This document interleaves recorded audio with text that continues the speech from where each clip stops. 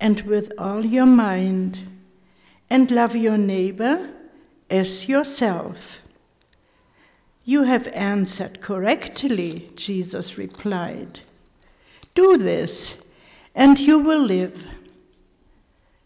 But he wanted to justify himself, so he asked Jesus, "And who is my neighbor?" In reply, Jesus said, "A man was going down from Jerusalem to Jericho when he fell into the hands of robbers. They stripped him of his clothes, beat him, and went away, leaving him half dead. A priest happened to be going down the same road, and when he saw the man, he passed by on the other side. So too a Levite, when he came to the place and saw him, passed by on the other side. But a Samaritan, as he traveled, came where the man was, and when he saw him, he took pity on him. He went to him and bandaged his wounds, pouring on oil and wine. Then he put the man on his own donkey, took him to an inn, and took care of him. The next day he took out 2 silver coins and gave them to the innkeeper.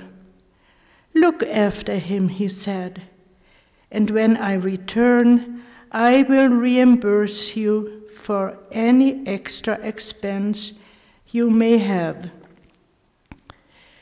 Which of these 3 do you think was a neighbor to the man who fell into the hands of robbers? The expert in the law replied, "The one who had mercy on him." Jesus told him, "Go and do likewise." You may be seated.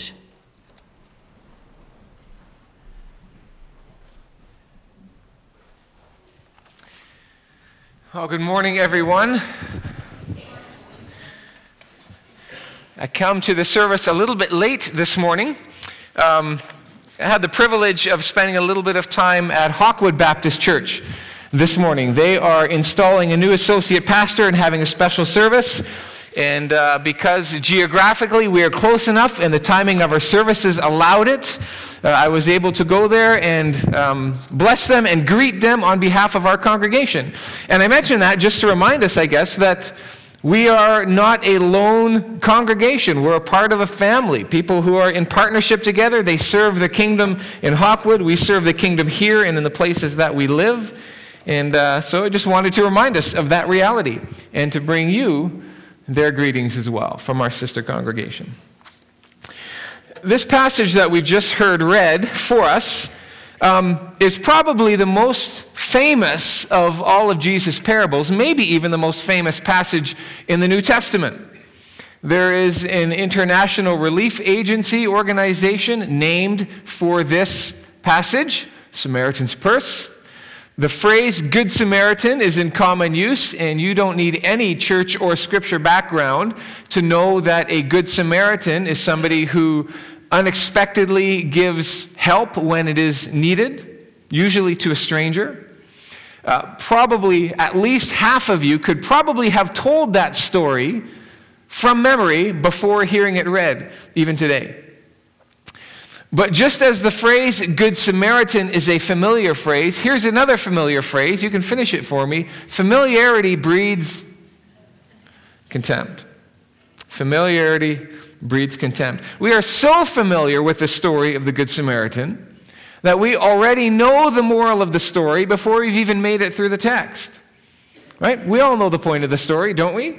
That we are to be like the Good Samaritan and care for people in need. Jesus says at the end of this passage, okay, now you go and do the same thing. It's a call to social justice, It's a reminder that compassion ministry is a vital part of the life and ministry of the Christian individual, of local congregations as a body, and it's a distinguishing mark of the Christian church worldwide. And that is all true. And in fact, in this parable, Jesus is elevating compassion for the needy as a kingdom of God value and as a requirement for God's people. But the point that Jesus is trying to make is that and then some. And if we stop at the go and do likewise, be good to the poor, if we stop there, then we miss the power of the text. Now, the point of the parable is to showcase love for one's neighbor, even if that neighbor is, like in this story, one's enemy. But Jesus' objective in telling the story is to make a related but very different point. Okay, now if that's confusing, let me say that again. The point of the parable is to showcase love for one's neighbor. But Jesus' objective in telling the story is to make a related but very different point. Let me put it another way.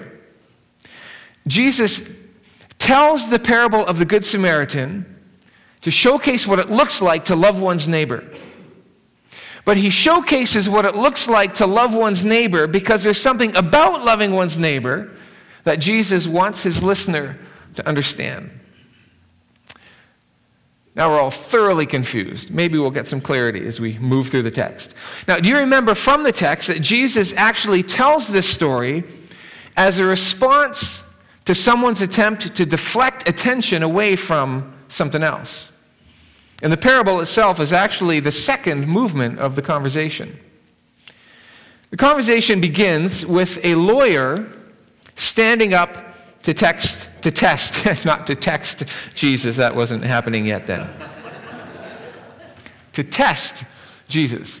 Okay, this is not a pinstripe suit lawyer who's involved in civil law and litigation. This guy is a theologian. He is an expert in the law, in the scriptures. And so this lawyer stands up and asks Jesus a question. Teacher, what shall I do to inherit eternal life?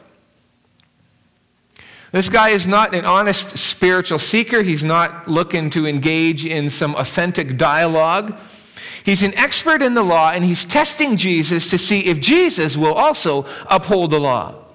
Because if he can get Jesus to answer in any way that undermines the law or compromises the law or softens the law of God, then the lawyer can discredit Jesus. And the lawyer is on the offensive here. Only Jesus does uphold the law. Jesus doesn't answer the question, but he asks the question, well, what is written in the law? Well, how do you read it?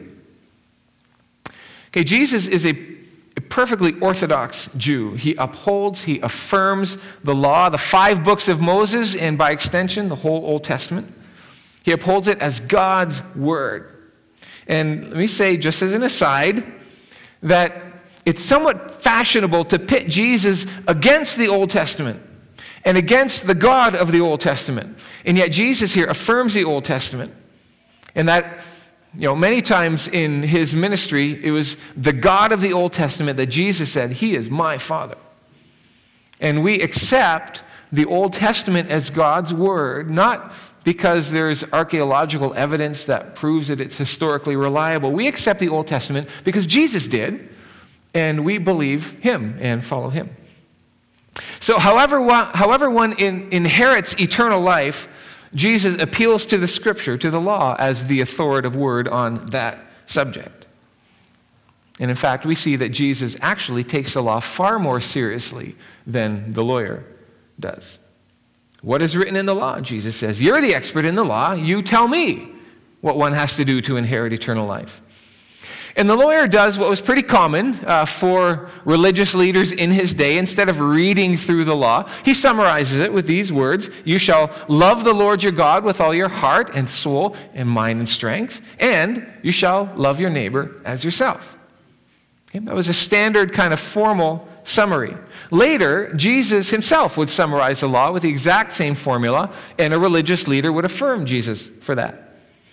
And on that occasion, later, Jesus would say that all of the law and all of the writings of the prophets hang on or are included in those two great commandments. It doesn't mean that those laws are greater or have more value than the other laws.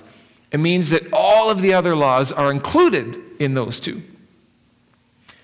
Paul would write later in Romans 13, love does no wrong to a neighbor, therefore love is the fulfillment of the law. So the answer to the lawyer's question is, if you want to inherit eternal life, then love God and love your neighbor, just like the law says. Now that is the right answer. But what an answer it is. The lawyer wants to know what he can do to inherit eternal life. The rich man, you might remember from our text last week in Luke chapter 18, asked the very same question, teacher, what can I do to inherit eternal life? They wanted a religion that they could do. Okay, just give me the checklist and I'll do it and I can then inherit eternal life. But Jesus points to the law and says, if you want eternal life, then this is what is required. Love God with all of your heart and all of your soul and all of your mind and all of your strength. In other words, love God with 100% of your being, 100% of the time. Okay, that is what is due him as our Creator and our Lord. Always honor him. Always live out the things that he values. Always reflect God's character. Never deviate a single degree from absolute devotion. And live that reality out in your relationships with people. Always show to your neighbor the same kind of love that you show to yourself. Compassion, fairness, looking after your needs, help whenever it is needed, etc. Just do that, Jesus says, and you will inherit eternal life.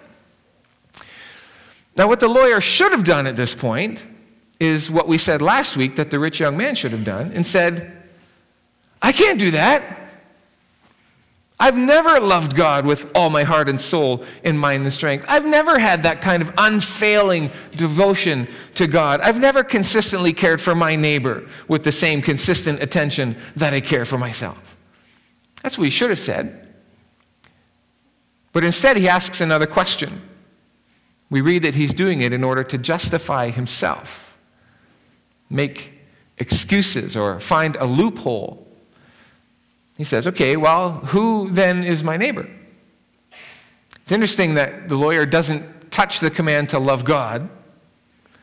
Maybe he knows he can't justify himself there. Maybe he feels good about his love for God because he feels love in his heart and he feels a strong desire to be righteous. But whatever the case, it's about his neighbor that he asks the question. Who exactly is my neighbor? What do you say to that, Jesus? Now, a couple things about that question. First, the lawyer isn't really asking, who is my neighbor? He's asking, who isn't my neighbor? So, because by asking, okay, now who exactly am I to love in this way? What he wants to know is, then who's outside of that? Who can I legitimately ignore? Who is my love to be limited to? And second thing about that question is that just like with the lawyer's original question, there was a right answer for the Jewish religious leaders. The book of Sirach, which is a Jewish rabbinical writing, says, and written before the New Testament time, says this: if you do a good deed, make sure to whom you are doing it. Then you will have credit for your kindness. A good turn done to a God-fearing man will be rewarded. If not by him, then by the Most High. No good comes to the persistent wrongdoer or to the man who never gives alms. Refuse him bread. Give him nothing at all. He will only use your gifts to get the better of you, and you will suffer a double wrong in return for the favors you have done him. The Most High himself hates sinners and sends bad men what they deserve. Give to a good man, but never help a sinner. Keep your good works for the humble, not the insolent.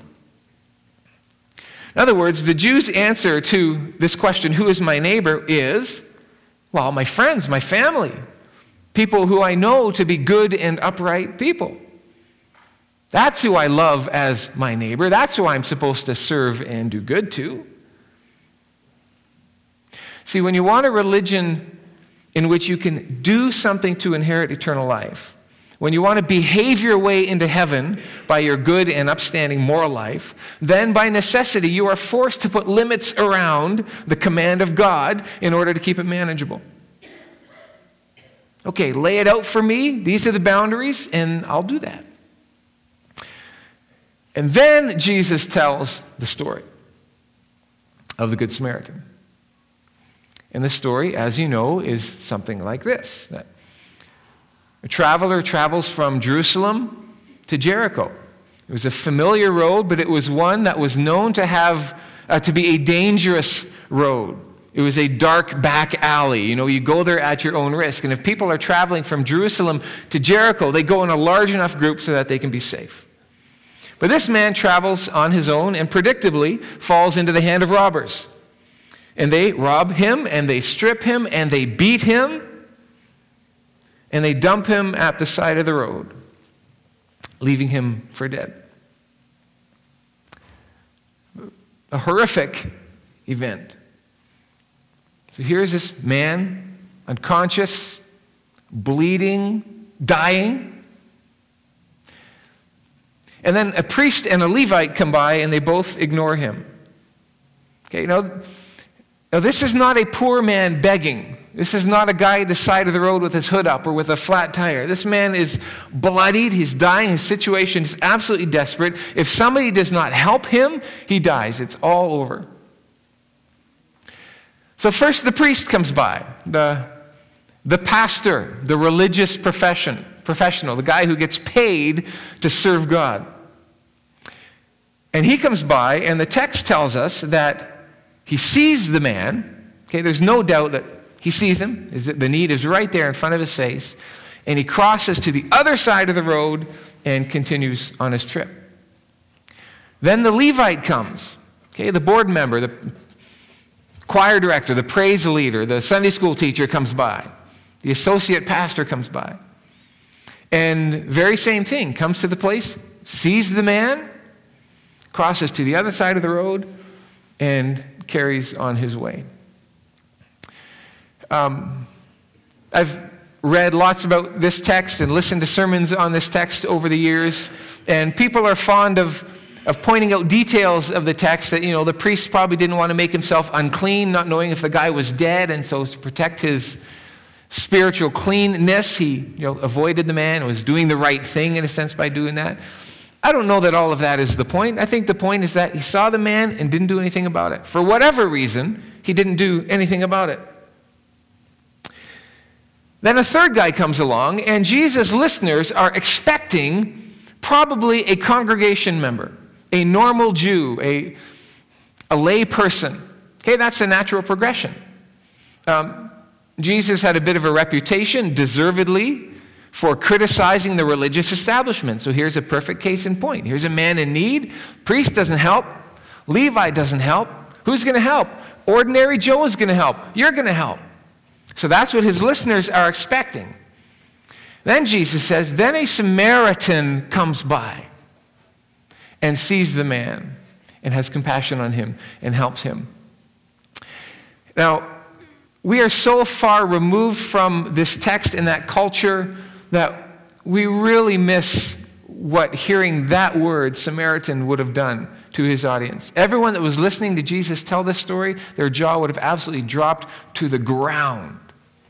They hated Samaritans. They cursed Samaritans.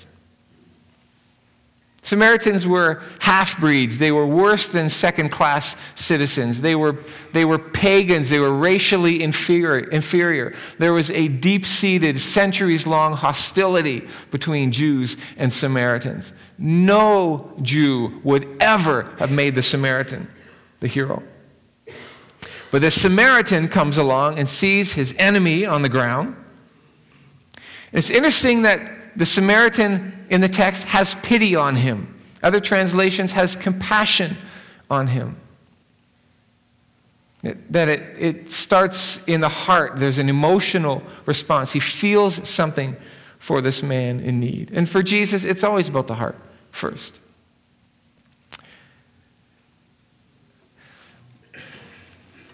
But what the Samaritan does And here is, I think, what Jesus wants to draw our attention to in this text first. Not just the fact that it's a Samaritan, but to the level of care that the Samaritan gives.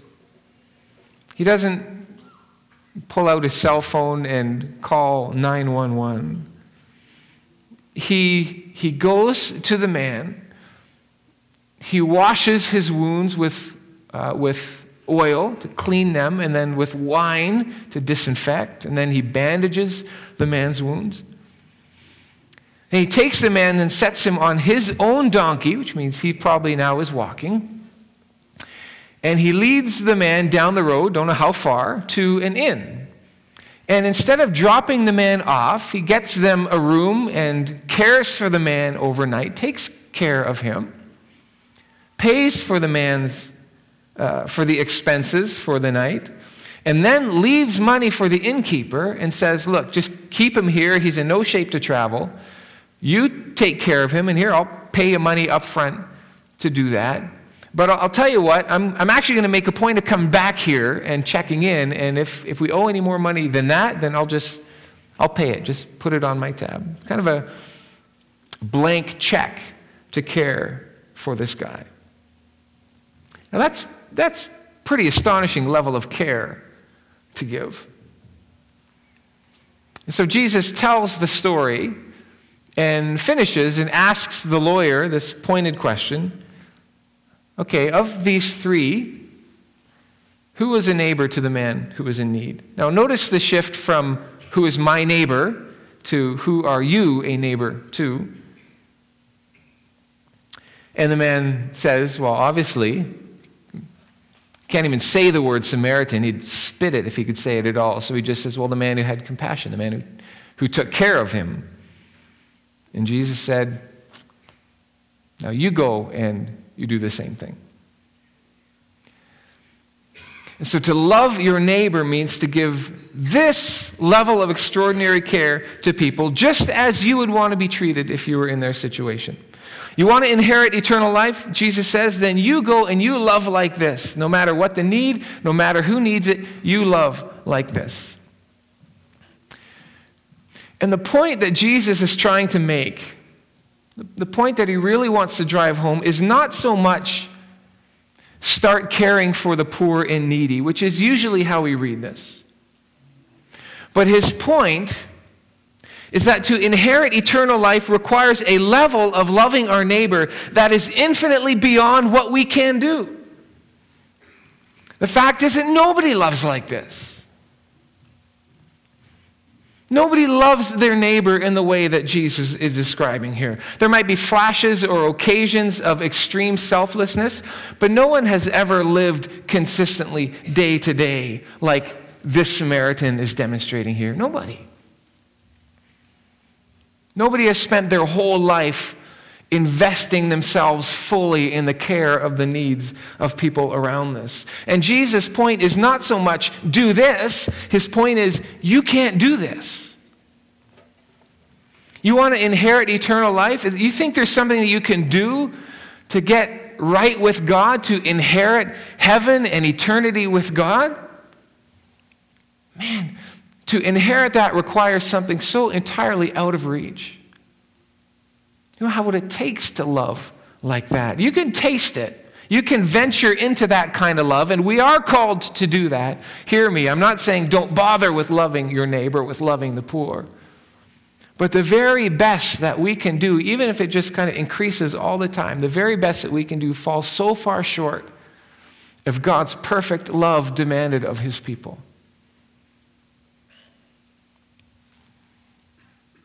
And our only hope to inherit eternal life, just like the wounded man's only hope on the side of the road, is to get help from somebody else who, based on our relationship with him, we should expect hostility. We should expect destruction and anger and hatred. And unless this person who really should feel angry and judgmental and wrathful towards us, unless this person has compassion and bandages and cleans us and cares for us to make us well, we cannot be saved. We just can't. And so the Samaritan is a picture of our own Savior, Jesus.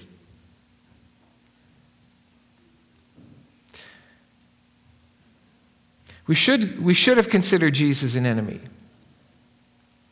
He should have considered us his enemy based on our history, relationship to him, and to his Father. And I think that the message of this text is far better than simply a call to action to love our neighbor. I think the message of this text is that there's nothing that we can do to inherit eternal life, and yet God in his grace has given it to us anyway. By giving his Son to die for us, in a sense to be beaten for us and left on the side of the road to die in our place. As Jeff prayed, it doesn't have anything to do with what we do or can do. It has to do with who God is and what he has done. This Good Samaritan passage, I think, is a passage of grace. It's a passage of grace. And if we read this text and simply leave the building rolling up our sleeves and say, you know what, we need to strengthen, we need to go to the mustard seed more often, which we do. We do need to do that. But if that's all we leave with, then we miss the incredible power of the salvation that is ours in Christ. And we miss the fact that the gospel is good news for us.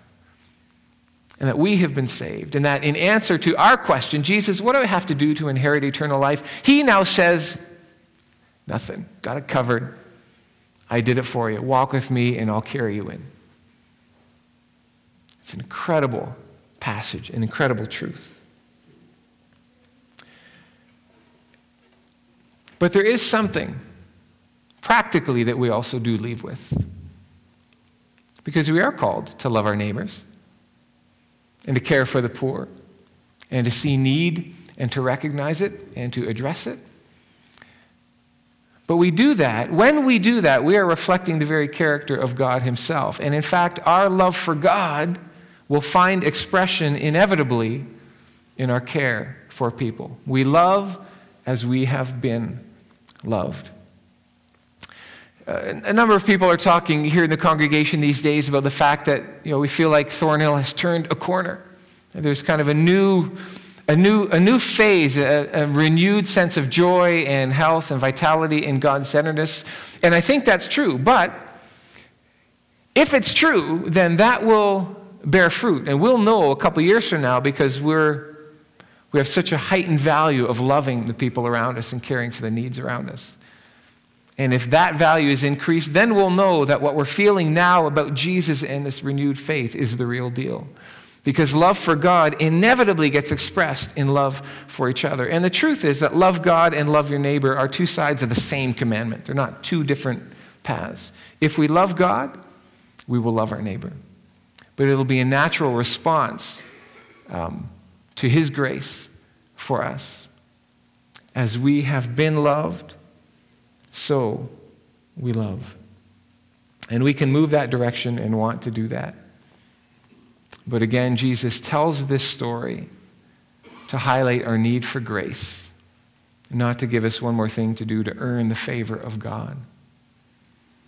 And I want you to know, and I want this to be our increased understanding and experience, but I want you to know this morning that if you pause and ask the question of Jesus, what do I need to do to inherit eternal life? Do I have to be religious? Do I have to do good? What level do I keep the commandments? Jesus' answer would be, you know what?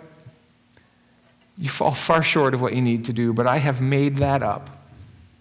I filled in the gap. I gave my life for you. And just by accepting that reality and living again with me as Lord, he would say, you have eternal life as a gift of grace through faith in Christ. It's simple. It's simple. And it's wonderful.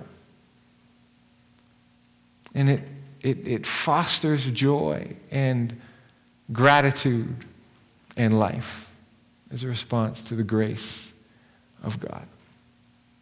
Let me pray.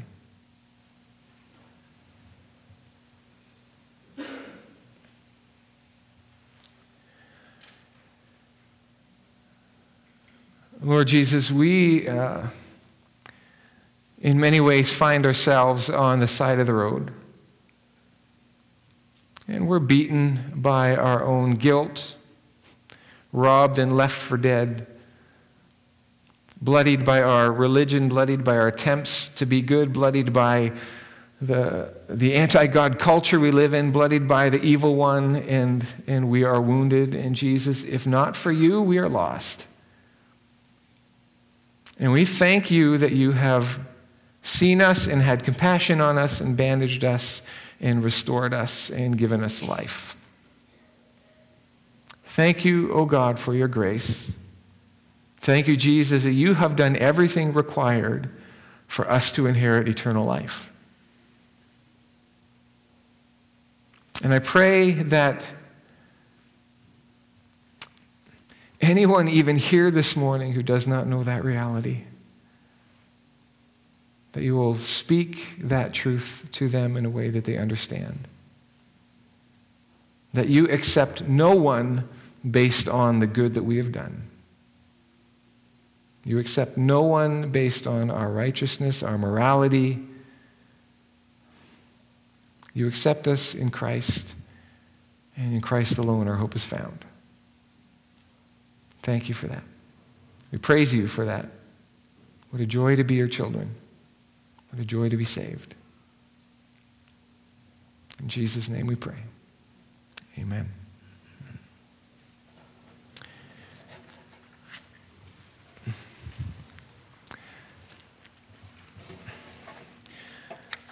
Let's conclude our time of worship by singing hymn number 92. Just a reminder that in our care for people, we